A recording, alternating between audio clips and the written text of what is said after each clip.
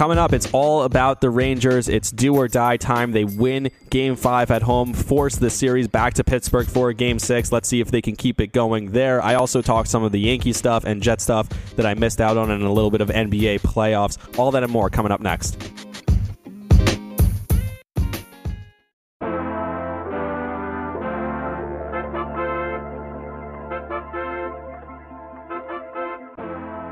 All right, welcome back. If you've been paying attention to what's been going on this podcast now for a little over a year and what's been going on the last few weeks on my social media feeds, you know what this episode is going to be all about.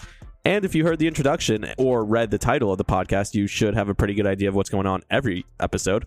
In this episode, obviously, it's going to be Rangers because last night was crazy again. This whole series has been nuts. This playoff run has been nuts. I'm not a front-runner Rangers fan. I'm not a bandwagon fan, although we'll get to those guys in a second. I'm ride or die. I've been here all year. This team, like I said, has been the most fun team I've seen in a long time. They fight. They battle for each other. They keep coming back. And last night was no different, so let's get right into it. Let's start with the beginning of the series because that's where it starts. It starts with Game 1. I was in the building for... You could look back at it now. I'm not quite ready to look back at it yet, but I know maybe in a couple years, in a couple months, I'll be able to look back and say I was in the building for one of the most legendary playoff games. It goes to 3 overtimes. I was at Madison Square Garden for about 6 hours. If you would have told me at one point that being at Madison Square Garden for 6 hours was anything but a dream, I would tell you you're wrong. It was a nightmare. Just sitting there by the end of it, nobody wanted to be there anymore. The energy in the building got so low at some point. It felt like it should have been over. With the Hedl goal that got called back, it just felt like at that point the game should have ended, and it didn't end. It kept going. Finally, it goes to double overtime, and in between the second and third overtime, I was coming out of the restroom at Madison Square Garden, and I look around, I'm like, guys, we still having a good time? Just yelled it, and I got zero reaction. Just thousands of people standing there giving me a blank stare. Nobody was having fun at that point anymore. We felt like the game should have been over, felt like the Rangers should have won, and it just felt like the inevitable was going to happen, and somehow the Penguins were going to score. In that game, the first 20 minutes of that game, that was probably the best the Rangers played all series, the first 23 minutes. And then when you're just giving the other team penalties, you're giving the other team power plays, it breaks up your momentum, and it shifts it to the other side. So the Rangers totally lost it, but I'm not going to blame the refs. I'm not going to blame the called back goal because the Rangers had every opportunity to win that game throughout the game, Game 1. And the energy at the beginning of the game, and even throughout the game at certain points, was crazy. The building was nuts. The building was psyched. It was the first playoff game in 5 years at home, and everyone was excited to be there. Everyone wanted to go nuts. Everyone was ready for the Rangers, but the energy was totally sucked out of the building when that goal gets called back, and then it goes to overtime, and then another one, and the clock's ticking, and it's close to midnight. And it's just late, and it felt like, oh my God, are we ever going to score? Louis Dominguez back there, and the Rangers are not even putting shots on him. They were like, oh, the backup goalie's in there, let's just try and get shots. But they weren't trying to get to the middle of the ice. They weren't trying to get to the danger zones on the ice, which is a big problem. That's been a problem throughout the entire series, which obviously we'll talk about at some point. Then you go to Game 2. Game 2 was, I guess, the most well-rounded game they played, but at the same time, I didn't think they played that great. I thought the Panarin line with Kopp and Strome played really well on the forecheck. Even in that game, there were some scary moments, and Igor kind of kept them in it the first few minutes of the third period, and then ultimately the Rangers pull away and score a couple goals, make it 5-2. So that was kind of the least stressful game, I guess you would say, because they win at home 5-2, and it's like, all right, now all we need to do is go split one in Pittsburgh. And then Pittsburgh happened. You go to Pittsburgh. Game 3 was one of the craziest games. That took years off my life. I sat here watching Game 3. They go down 4-1, but if you've been watching this team all year, you know that they weren't out of it yet, but they go down 4-1, and you're watching it, and it just feels they're dead. Igor gets pulled. This game is over, right? But no, they come back. They tie the game at 4. After Igor gets pulled, you have Georgiev back there, and Georgiev starts making saves. The team looks like they're ready, and then they just ran out of gas, I think. I think they come all the way back. They fight back. They get pretty close. They actually have a really good start to the third period, but the second Igor gives up that soft goal, which ultimately was the game-winning goal that made it 5-4 Pittsburgh, from that point on, there was no chance that the Rangers were going to win that game. It felt like they had put all their energy out there. Even they couldn't pull the goalie because it was like they couldn't get the puck in the offensive zone. And then Game 4 was just the worst. Game 4 looked even... The fact that it was 1-1 after one period is just a testament to Igor Shesterkin and how incredible he really, truly is as a goalie and as the Rangers goaltender. And I'm not being a homer. I'm not being a guy who just loves Igor blindly. Yeah, I know he hasn't played to his capabilities in the series. I think the Penguins fans going, Igor, Igor. And if I was a Penguins fan, I would love it, by the way. And even as a Ranger fan, I do appreciate what they were doing. It's kind of awesome. I guess they have nothing else going on in that city. They just absolutely love their Penguins. But him getting rattled, it didn't seem right. Everyone thought that he's going to come back in Game 4 and totally shut them down and be awesome in Game 4 on the road. And he was even worse in Game 4 than he was in Game 3. And he gets pulled after 2 periods. The fact that it was 1-1, like I said, after 1 period is crazy because how badly the Rangers played. They just completely outplayed that entire game. They totally sucked. They were totally disinterested. They didn't hit anyone. They had zero pressure in the offensive zone. They weren't getting to the dirty spots on the ice. And freaking Gensel and Crosby, those guys are just absolutely running around. Letang, and the Rangers couldn't stop them. They couldn't stop anyone. And it didn't matter who was back there. You could put Henrik Lundqvist in his prime back there. He wasn't stopping those shots. The Rangers had no chance in Game 4 the way they played. So you come to Game 5, and the initial reaction to Game 4 was disappointment. Everyone was upset. I was pissed off. And by the way, I mentioned the bandwagon fans. Rangers fans have bandwagon fans when they get to the playoffs like no other. There are t-shirts that Barstool Sports makes that say wagon on them. That it looks like a Rangers t-shirt, but it says wagon instead of Rangers because of how many people jump on the Rangers bandwagon when they get into the playoffs. And it's fun. I love it. I love that the whole city rallies behind the Rangers. But I don't need bandwagon Ranger fans who showed up a week ago to start telling me how bad my team is, how bad the team I've watched all year. They have no heart. They have no soul. Your goalie is the worst. How is he a Vezina Trophy finalist? How is he going to win the MVP? Blah, blah, blah. I don't need to hear that from these guys who are fake Rangers fans. We appreciate your support. We appreciate the vibe in the city that it brings when these guys come on, but we don't need people telling us what our team is and isn't because we've been watching this team all season long and we know exactly what this team is. And what this team does is they fight and they keep fighting back. So even though they were down 3-1, there was this weird confidence after the initial disappointment and the feeling of being dead inside because of how dead the team looked on the ice. There was just confidence that the fans had going into Game 5 because it felt like, hey, this team's battled back all year. Why not do it again? And I think part of it is also because we've seen this team do it time and time again. We saw them do it against Pittsburgh. We saw them do it in 2015 again against the Capitals. Come back from down 3-1. Hockey's like no other sport. It can flip in a second. You could be down and out of a series, and all of a sudden, you win 3 straight games, and it's over. You take it one shift at a time, one period at a time. The momentum can shift, and who knows? Who knows what can happen? So there was a weird confidence amongst Rangers fans, at least seemingly on Rangers Twitter, that they are not out of this series yet. We've seen this team win 3 games straight consecutively on multiple times this year. We've seen it on 11 separate occasions that the Rangers have been able to win 3 consecutive games this year. It's not something that they can't do. And I still believe that the Rangers are a better team than the Pittsburgh Penguins. And in this series, the Rangers had not yet peaked, while the Penguins have peaked. The Penguins, this is as good as they're going to get. This is as good as they're going to play with a third-string goalie back there and the way Dominguez played. I know the Rangers, like I said, haven't gotten some great chances, but even when they have gotten great chances on him, he made some huge saves. He made some huge saves on the 2 power plays at the beginning of the third period in Game 3 when the Rangers come back and tie it at 4 and then they get a couple power plays and they don't score. That's when they still had energy, and after that it was like, well, they lost all their energy. So Dominguez really has been exceptional in this series, but this is not the guy he is. Crosby is showing you how meaningful he is to a team, and we'll get to what happened after he was no longer with the team soon. But like I said, this team has peaked in the series. This team has outplayed themselves, has outperformed what you'd expect them to do, whereas the Rangers, half their team hasn't shown up yet. And you could talk about the Stars as part of the team that hasn't showed up. They haven't showed up at all. The top line, if you talk about Zibanejad, Kreider, Vetrano, I know they've had a couple of goals between those 3 guys, but still, they haven't been what they need to be in order for this team to be successful. And you could talk about, yes, they're spending a lot of time trying to defend the Crosby line. They're so worried. They can't be aggressive because they're so worried about getting back on defense because of how good the Crosby line has been. But at the same time, you're expected to contribute offense to the team. And so, yes, you have to defend. You have to play the full ice. That's part of hockey. You have to play both sides. You have to play the neutral zone. You have to play the offensive zone and the D zone. And so you're still expected to contribute, even though you're going out there against the top line and expecting to defend them. Patrick Nemeth, I mean, part of it's on Patrick Nemeth for just being awful, but part of it's on Gerard Gallant. Gerard Gallant, how do you keep putting Nemeth back out there again and again and again when every single person can see that he just isn't capable? He just takes the dumbest penalties when they go up 1-0 in Game 4, and you still thought maybe they have a chance in this game before you realize how terrible they were going to play. Just a stupid high stick. What's he doing? He's not even near the puck. Patrick Nemeth was just awful.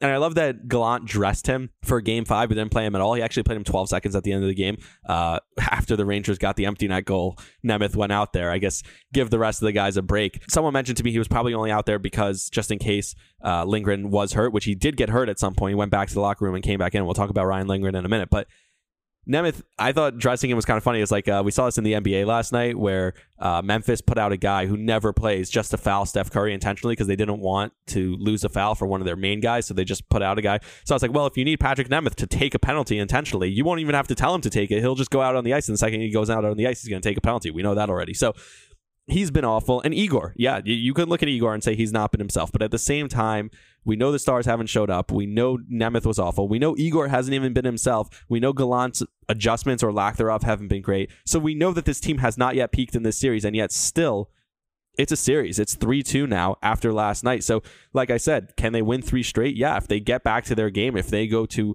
do what they are capable of doing, and the Penguins kind of revert back to who they are, then the Rangers are the better team still. So, of course, I believe that they could win 3 straight. I texted someone before the game. I was like, look, there's a strange confidence right now, but really all we need, go home, win a game at home. Just win one game at home. We've done it all year. Win a game at home.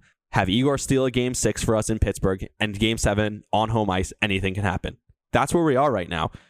And the first part is complete. They go home, down 3-1. Bubba comes back. They play Bubba O'Reilly before the team comes out. I've seen so many videos right now. AJ Castiglia posted on Twitter, anyone who has a video, send me all your angles. Post all the videos. And he's been posting one after another all the videos of all the different angles of the Rangers coming out last night. And it's just such a party. The place sounded louder than games 1 and 2. And I wasn't there for last night, but it sounded way louder than games 1 and 2. It sounded like the place was going crazy. And that song before the Rangers come out on the ice, that changed the entire vibe for the crowd. But then they go down 2-0 and they look dead. And I was losing it. I was texting my friends, all right, this team is dead. They just decided not to show up and they just rolled over. And I'm thinking, what are we doing in the offseason? Who's getting traded? What's happening? Are we firing Gallant? How do we look at the kid line now? Blah, blah, blah. All the different things that you'd think about after just an absolute collapse in the playoffs, after a totally disappointing showing by a Rangers team that is much better than this. And then they come back. They start the comeback. It really starts with the Trouba hit on Crosby. I mean, you can't say that it doesn't. Trouba knocks out Crosby, and it wasn't intentional, and it wasn't a dirty hit. He kind of got tied up with Crosby because Crosby had his stick caught between his legs, and that's what made Trouba's elbow go up into Crosby's face. But the second Crosby goes out, the Penguins look like a completely different team, and the Rangers look like a different team. All of a sudden, the Rangers are aggressive, and they're not scared about having to get back and wide open people being behind them like we saw all game. Like that second goal where there's just 3 guys running to the net wide open against Igor. What's he supposed to do on those goals?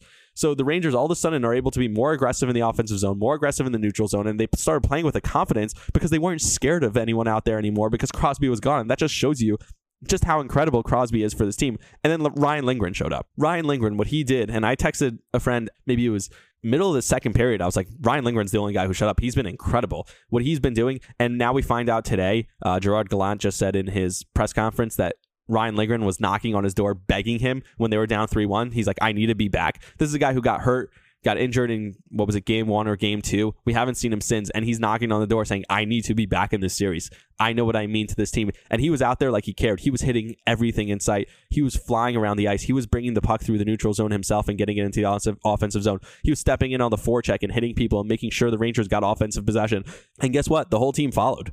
He was the heart and soul of the team. Even in the middle of the game, at some point, he had to go back to the locker room because he was hurt. But it all started with him, I thought. I thought his play kind of led the team. And you get the Adam Fox goal. And once Fox scores, starts to get going. The Capo pass from below the goal line back to Lafreniere to tie the game. Lafreniere's reaction. And then Trouba, a guy who has been kind of on and off in this series, hasn't played great, has had some good plays. He gets the go-ahead goal. And then 12 seconds later, Igor makes just an awful play.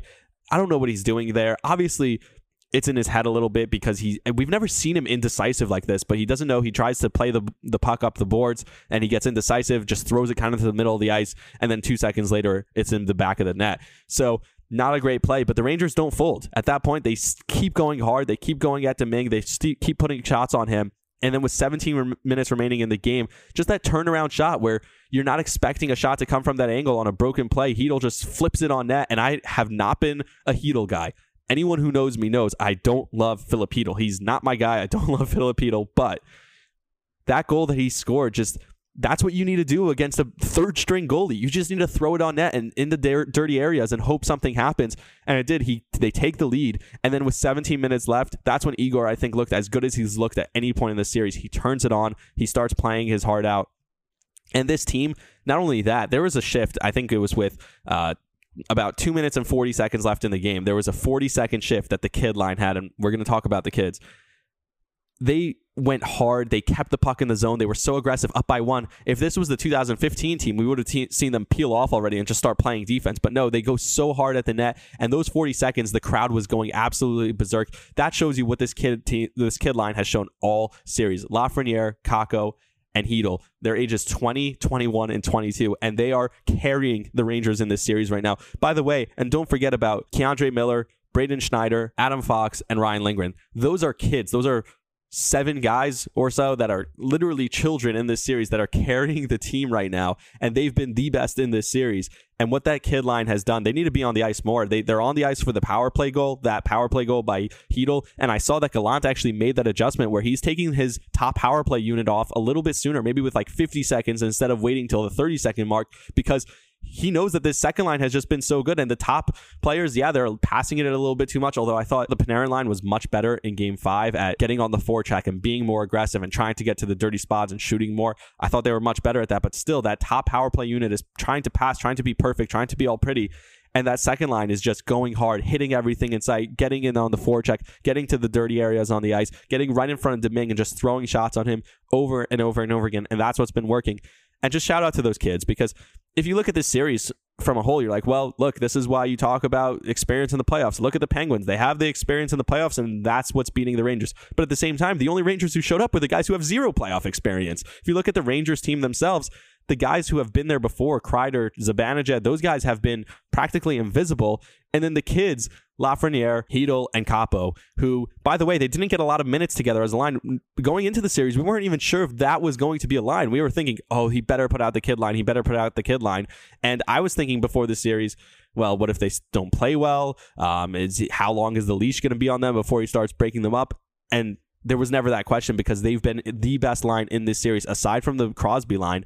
Of any team, the best line in the series has been the Rangers kid line. It's been insane to watch these kids mature. And yes, if they lose this series, it would be disappointing. But I'm so glad they won that game, because they showed you how much grit, how much fire this team has. I thought I started to get Knicks vibes before Game 5, where I was like, oh my God, this is exactly what the Knicks did last year. They were the most fun team during the regular season. They play together. They play with heart. They play with soul.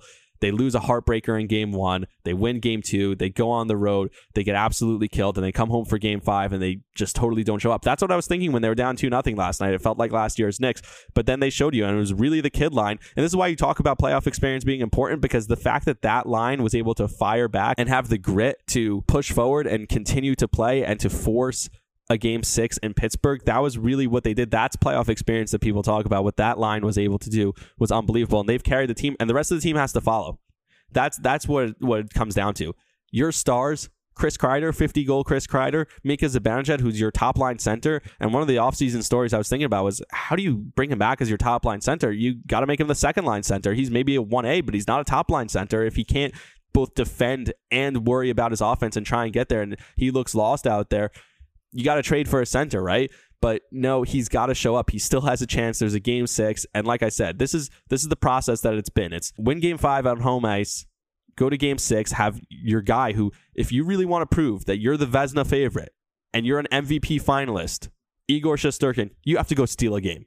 And you're going to be heckled. They're going to be going Igor, although I think they're going to be going Trouba. They're going to be booing Trouba. Every time he touches the puck, they're going to be booing Trouba because of his hit on Crosby, and especially if Crosby doesn't play in Game 6. And by the way, I'm not going to be a fan who sits here and says, oh, we need to beat them with Sidney Crosby. I don't care if Crosby's in the game. If he's out of the game, great. Maybe come back for Game 7. But if he's out of the game, the Rangers were obviously a very different team once Sidney Crosby was out of the game. So I don't mind if he's not in the game. I don't mind if he's not playing. But if he's out of the game, Trouba's going to be the one who has to keep his composure, because they're going to be booing him. The entire Penguins offense is going to be going after him. They're going to be trying to hit him the entire time. Malkin, by the way, he's a hothead. Maybe he starts going after Trouba and he gets in penalty trouble. That could be another path to victory. Another path to victory that I talked about was Pittsburgh shouldn't bring back Jarry. Now, I don't know if this luck is going to run out with Louis Domingue, but Tristan Jarry, throwing him in, coming off an injury, throwing him into this series, which is now chippy and fiery, and you're going to throw him in on home ice, even though it's at home, Game 6 in the middle of a series, I wouldn't bring him back if I were the Penguins, even if he's ready to come back, especially not for Game 6 and definitely not for Game 7. So I think Louis Domingue will close out this series one way or another. But the Rangers have to find a way to stay composed and to play their game, the game that they played for the second half of last night's game, really the last 25 minutes and the first 25 minutes of game one, and bring that game to Pittsburgh with them, bring it on the road. I'm not expecting them to be perfect on the road, but I want that kid line to show up, but I need the top two lines to show up. If Tyler Mott is ready, that will be huge. You put him on the bottom line with Kevin Rooney, who was awesome in game 5 as well. Kevin Rooney was great along with Ryan Reeves, and they were rotating the third winger on that line. If you have Rooney and Reeves and Mott back on that line, that's a really good fourth line. You want to see Braun again with Schneider, who's been incredible, so we don't have to see Patrick Nemeth anymore. So you put Braun back with Schneider, you have the top line, you have Lindgren back out there, and Igor's just got to be the guy that we think he can be, and we know he's still capable of being. Yes, was a lot of this in his head? I think so. I thought the third period was as good as he played, though, in any period in this entire series. I said that. In the overtime games in game 1, obviously, he was incredible. He made, 79 saves in the first game, which is insane. And maybe he was tired, and maybe after that game, maybe who knows what happened. Obviously, I think it was mental because the crowd was getting to him, and the mistakes that we're not used to seeing him making was because of a little bit of an indecisiveness, overthinking a little bit. But he's just got to get it back out there, and that's the thing. Just bring it home for game 7. If you give me a game 7 at home, no matter what happens, I'll be fine because I know that this team fought back and I know that this team put out an effort, but we need to steal a game in Pittsburgh, and it's going to be on the superstars, and it's going to be on Igor Shesterkin, the guy who was nominated as one of the 3 nominees in the NHL for the MVP today. Just crazy how that works. I saw people going, oh, this is the guy who's nominated for a Vezina after those 2 games. First of all, it's a regular season award, so shut up. But second of all, yes, this guy is that good. He really is capable of being that good, and he needs to prove it on a national stage tomorrow night in game 6. Shut everyone up. And this team doesn't quit. This is what they do. This is what they've done all year. They've battled back. That's why it's kind of funny that their slogan, their mantra has been no quit in New York. This team exemplifies that. It's really started with the kid line in this series, but this team does not quit. They refuse to quit. And like Boomer always says, I know Boomer is out with COVID, so he hasn't been at the games. He hasn't been on the radio, but I'll say it for him. 1 shift, 1 period, 1 game. You take it one at a time, and you could come back in this series. So they did it in game 5. They won. They took care of business at home. I think Igor is going to need to steal them a game in game 6 in order for them to move on. Game 7, bring it back home. 1 shift, 1 period, 1 game. Just take it 1 shift at a time. Make the right plays. Make the smart plays. Yes, mistakes are going to happen. They're going to take a penalty. Things are going to happen. It's crazy, but don't let it get to you. They have to just stay composed and stay together, play together the way Chris Kreider talked about that we haven't played together. He talked about that after game 3 or 4, or both of them. They got to come together, play together like a team. Igor's got to be back there as the guy that we know he's capable of being. Maybe he should have a conversation with Henrik Lundqvist before Game 6 on how to play in the playoffs and how to be the man. But I think if they do that, they will be ready and they can actually win this series, or at least force a Game 7 on home ice, and then anything can happen. All right, a couple of other topics I wanted to hit on the podcast before I leave, because obviously it's all about the Rangers. It really is. But I did want to talk about a few other things because I have some time here and I haven't talked in a while. So the last time I was on here was before I went to the Yankee game. They were 5-5. Garrett Cole, my video goes viral, 300,000 views on Twitter of me booing Garrett Cole off the mound. Since then, he's been insane. So the viral video, I take the credit for Garrett Cole being awesome because that video goes absolutely viral, and then the Yankees have completely turned it around. I did mention earlier, though, that I hate Aaron Hicks, and I'm not buying his fast start, quote unquote, and I was right. Aaron Hicks is the worst. He's been awful, the way he doesn't hustle to a ball, but I don't want to talk about the negatives because I said, even at the time, I said I still had a positive, weird feeling about this Yankee team. This Yankee team that I had a positive, weird feeling about is 17-3 in their last 20 games. Absolutely insane. Obviously, they can't keep it up, but if you look at those 3 losses even, it was the one game in Detroit where it was kind of, they put the punt lineup out in a Thursday day game. We've seen that before. They kind of just punted that game, even though they intentionally walked Miguel Cabrera in that game. So they obviously weren't punting, but we've seen that before. But they come back, and the other loss was one game, also the last game of a series after winning the first 2, a tough game in Toronto. And then they split a doubleheader this past weekend, which obviously it's hard to win doubleheaders, especially when you haven't played in 3 days prior to that. It's really hard to win doubleheaders, but they come back, they sweep Toronto in that 2-game series. They've been awesome. 17-3 in their last 20, and it's been the rotation that's carried them. And you look at Garrett Cole now, I picked him to win the Cy Young Award, and everyone was like, oh, after that slow start, you still like him as your Cy Young Award winner? Well, now he's 2-0 with a 2.67 ERA, so yeah, I'd still like him as my Cy Young Award. His fastball looked as good as it's looked ever, or really at least since Houston last year. His slider looks as good as it's looked as a New York Yankee. I don't care if he's found a new substance and that's what's keeping him going. I really don't care, because I want him to pitch well. And if he needs to use a substance to pitch well, use a substance. At least he cares enough that he's willing to cheat and willing to get caught in order to pitch well. Good for him. Aaron Judge is about to earn himself $300 million. The only reason he might not get the $300 million is because Mike Trout has been out of his mind and he's going to win MVP. But Aaron Judge could be the league MVP. He leads the league in home runs. He's been clutch. I don't remember a more clutch hit from Aaron Judge, or at least a more clutch home run, than the one he hit against Toronto. You're down to bottom of the ninth, 2 strikes, and he hits a 3-run home run to win. Like, it just looks weird because he's huge. I don't know why it looked so weird to see a guy like him hit that home run. It just didn't look normal. Something about him. He doesn't look right on a baseball field, but it just reminds you of what an incredible athlete he is. But like I said, it's been the pitching, the clutch hitting. Gleyber Torres seems to be back, and I think Gleyber Torres might be the most clutch player on the Yankees, and I think he has the most walk-off hits since 2018 in the entire league. So that's since he came into the league, he has the most walk-off hits of anyone in baseball, and that's how clutch he's been. It seems like every time he's up in a pinch hit spot or just an interesting spot, he comes through for this team. He's been a huge part of this team's success. DJ LeMahieu is back to being the machine that he is.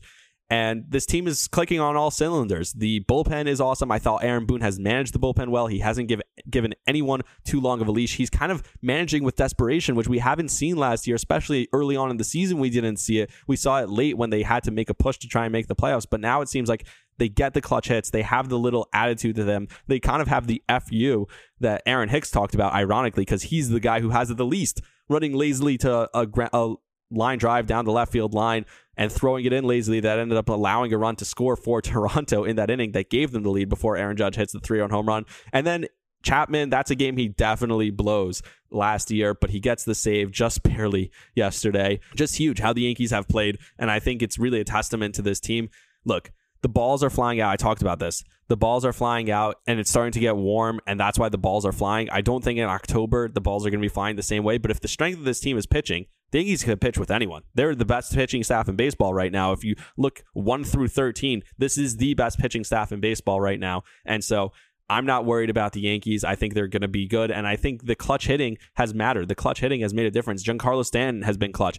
All the guys that we expect to be clutch and come through for this team have come through for this team. So I'm really excited about what the Yankees are doing right now. It should be a really fun summer. I have an interesting take on the Grizzlies-Warriors series. Now, obviously, Ja goes out, and the Grizzlies blow out the Warriors in Game 5. So now it's 3-2 going back to Golden State, and it's kind of funny if you think about it. As a Rangers fan, I'm thinking, 3-2 going back to Pittsburgh, we got this. And I still think Golden State is going to blow out the Grizzlies, but it's a different sport. But just to think about two different franchises and the contrast that you think about between them and my New York Knicks, because that's how I look at everything. I look at everything from a Knicks perspective, right? The Golden State Warriors, in their first championship year, the year they won, 2014 or 15, and Iguodala was the MVP and all that, they played the Grizzlies in the second round of the playoffs that year. And that Grizzlies team was the Marc Gasol, Zebo, Mike Conley, that team, the team that was tough, gritty, played defense, that tough Memphis team. And now this same Warriors core, 7 years later, 8 years later, is playing the Grizzlies again. And while the Warriors are the same core, they've been able to sustain success, although there's different surrounding pieces, but it's the same Draymond, Clay, Steph, those same 3 guys. Obviously, KD came and gone. Iguodala came, left, came back. They don't have Harrison Barnes, all that stuff. I get that, but they've been able to sustain success with a core of 3 guys. And the fact that in that amount of time, the Grizzlies went through an entire rebuild and now came back as the number 2 seed just shows you how 2 NBA franchises are run in a competent way, in a competent manner. And it's a totally different Grizzlies team than they faced 8 years ago. And I think it's really cool that they're facing them again. I do think the Warriors will win. The best series, I think, this is the NBA championship, has been Milwaukee and Boston. I love Boston. I love both of those teams, really. I want both of those teams to stay in as long as possible. It sucks. As a Knicks fan, I don't want to be that guy who's like the Orioles fan who hates the Yankees when the Orioles are irrelevant to the Yankees.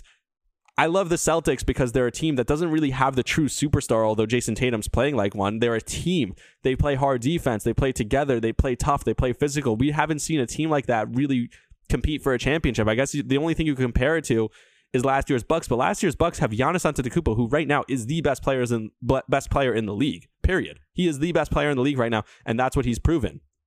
We don't have James Harden showing up for one game and running around like a little bit fake superstar or any of the other players that these teams have. I love both of those teams. I think the winner of that series will win the NBA championship between the Bucks and the Celtics. I wish that was the championship. I wish we could see these teams for longer. It's a shame it's happening in the second round, but those two teams battling it out. I still don't think the Celtics are out. The Celtics team, like I said, just like the Rangers, they've battled back all year. I still think they could beat them, but having to beat Giannis Antetokounmpo 2 games in a row is going to be really tough, even without Middleton.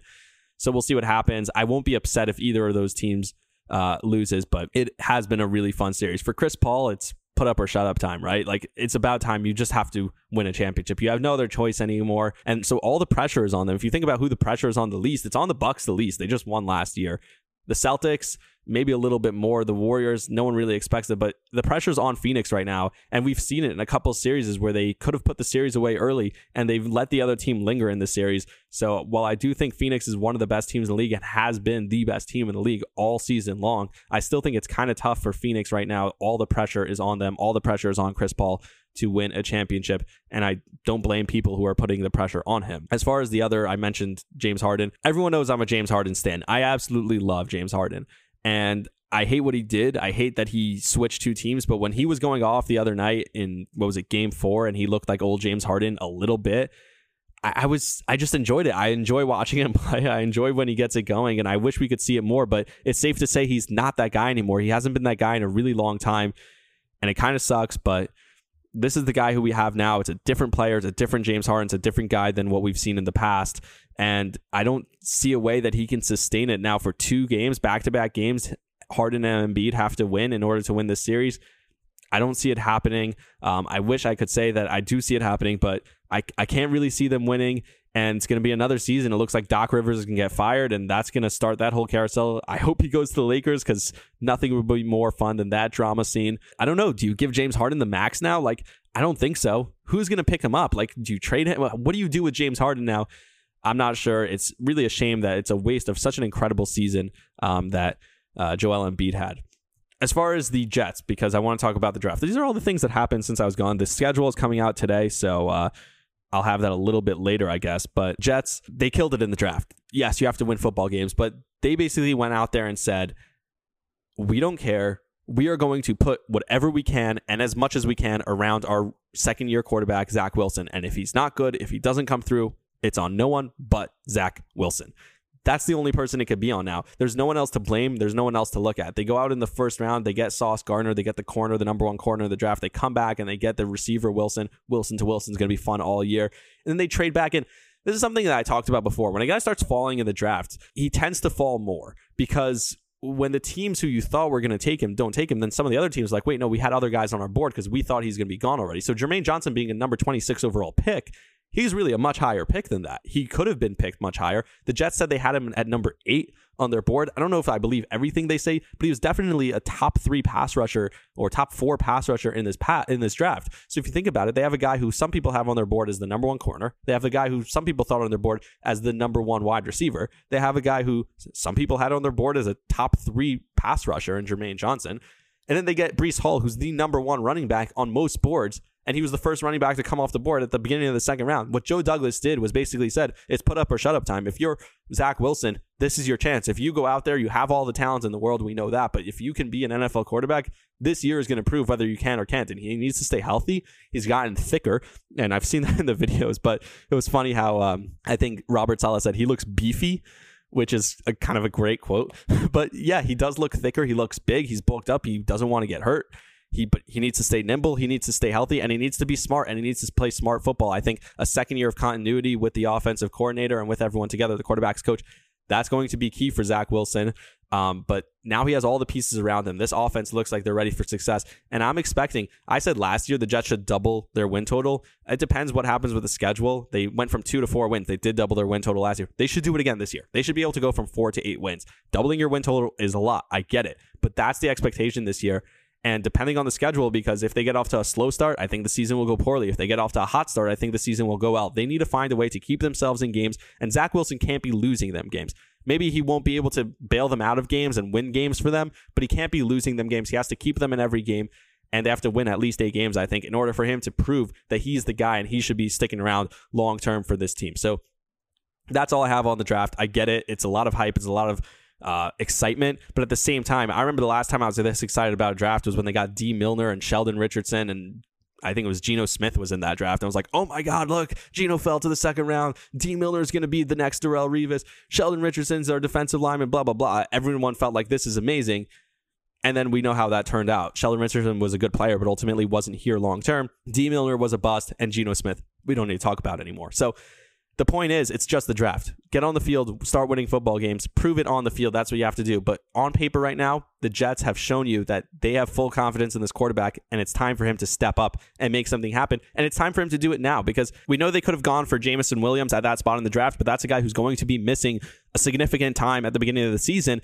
And right now, we can't afford that. It's like, yes, Garrett Wilson was still a top prospect in the draft. A lot of people had him number one on the receiver board anyway. So if there wasn't another guy, if there was a big drop-off from Jameson Williams to everyone else, then maybe you go Jameson Williams, even though he's going to be hurt at the beginning of the year. But because there was a guy who's going to be there in Garrett Wilson who can be really good for this team, you want it to start right now. You want it to click right now. And after watching the video that Garrett Wilson's father sent to him, and if you haven't seen it, you should definitely see it. I'll put a link in the description. The video that he sent to him on draft night, I know Garrett Wilson, if he busts, it's simply going to be because of an injury or talent or something else, but he has the intangibles. Good character, guys, is everything that the Jets wanted to draft. That's who they've drafted. Jury's still out on Mekhi Becton, but the offensive line looks good. They bring in another offensive lineman in the offseason through free agency. I think this team, it's time. They have to be really good, and they have to be good now, and that's what the general manager is telling you by this draft. All right, so that's all on the Jets. That's all on the Yankees. I'll wrap it up. Like I said, Rangers, one shift, one period, one game, and you can win this. That's it. Just one shift at a time. Just stay focused, stay disciplined, keep playing hard, keep playing the way they played the last 25 minutes last night, keep playing the way they played the first 25 minutes of game one. Kid line, keep carrying them.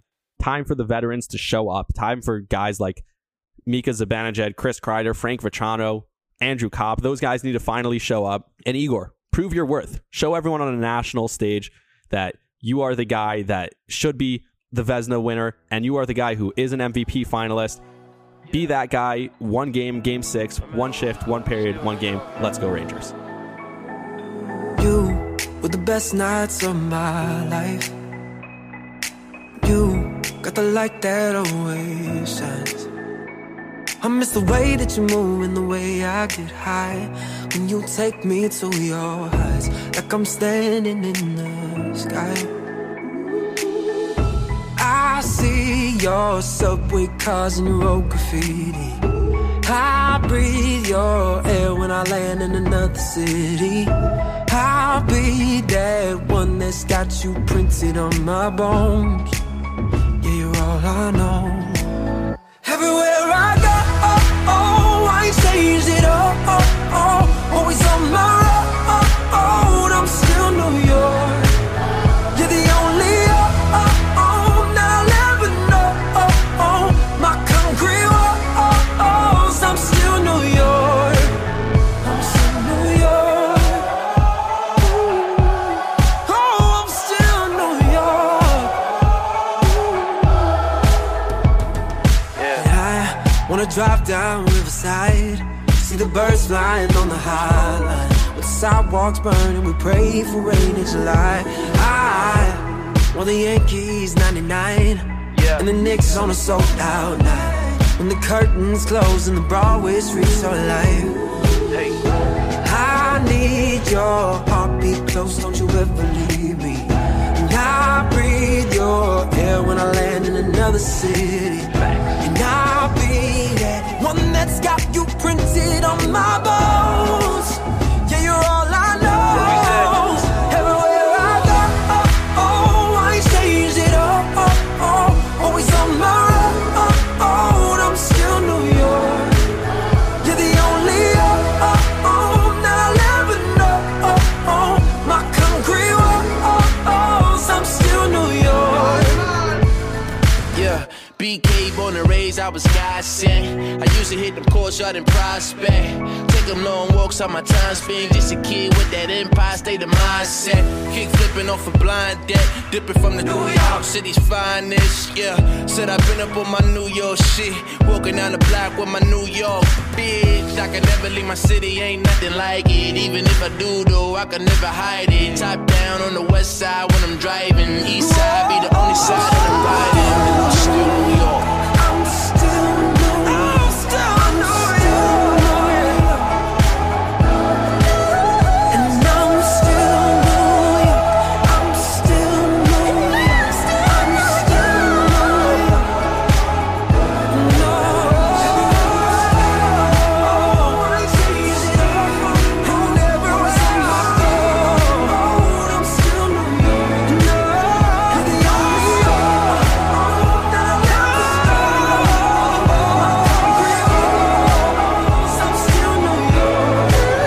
I'm still New York. I'm still New York. Never where I go, I ain't changed it all. No. I ain't changed it all. I'm still New York.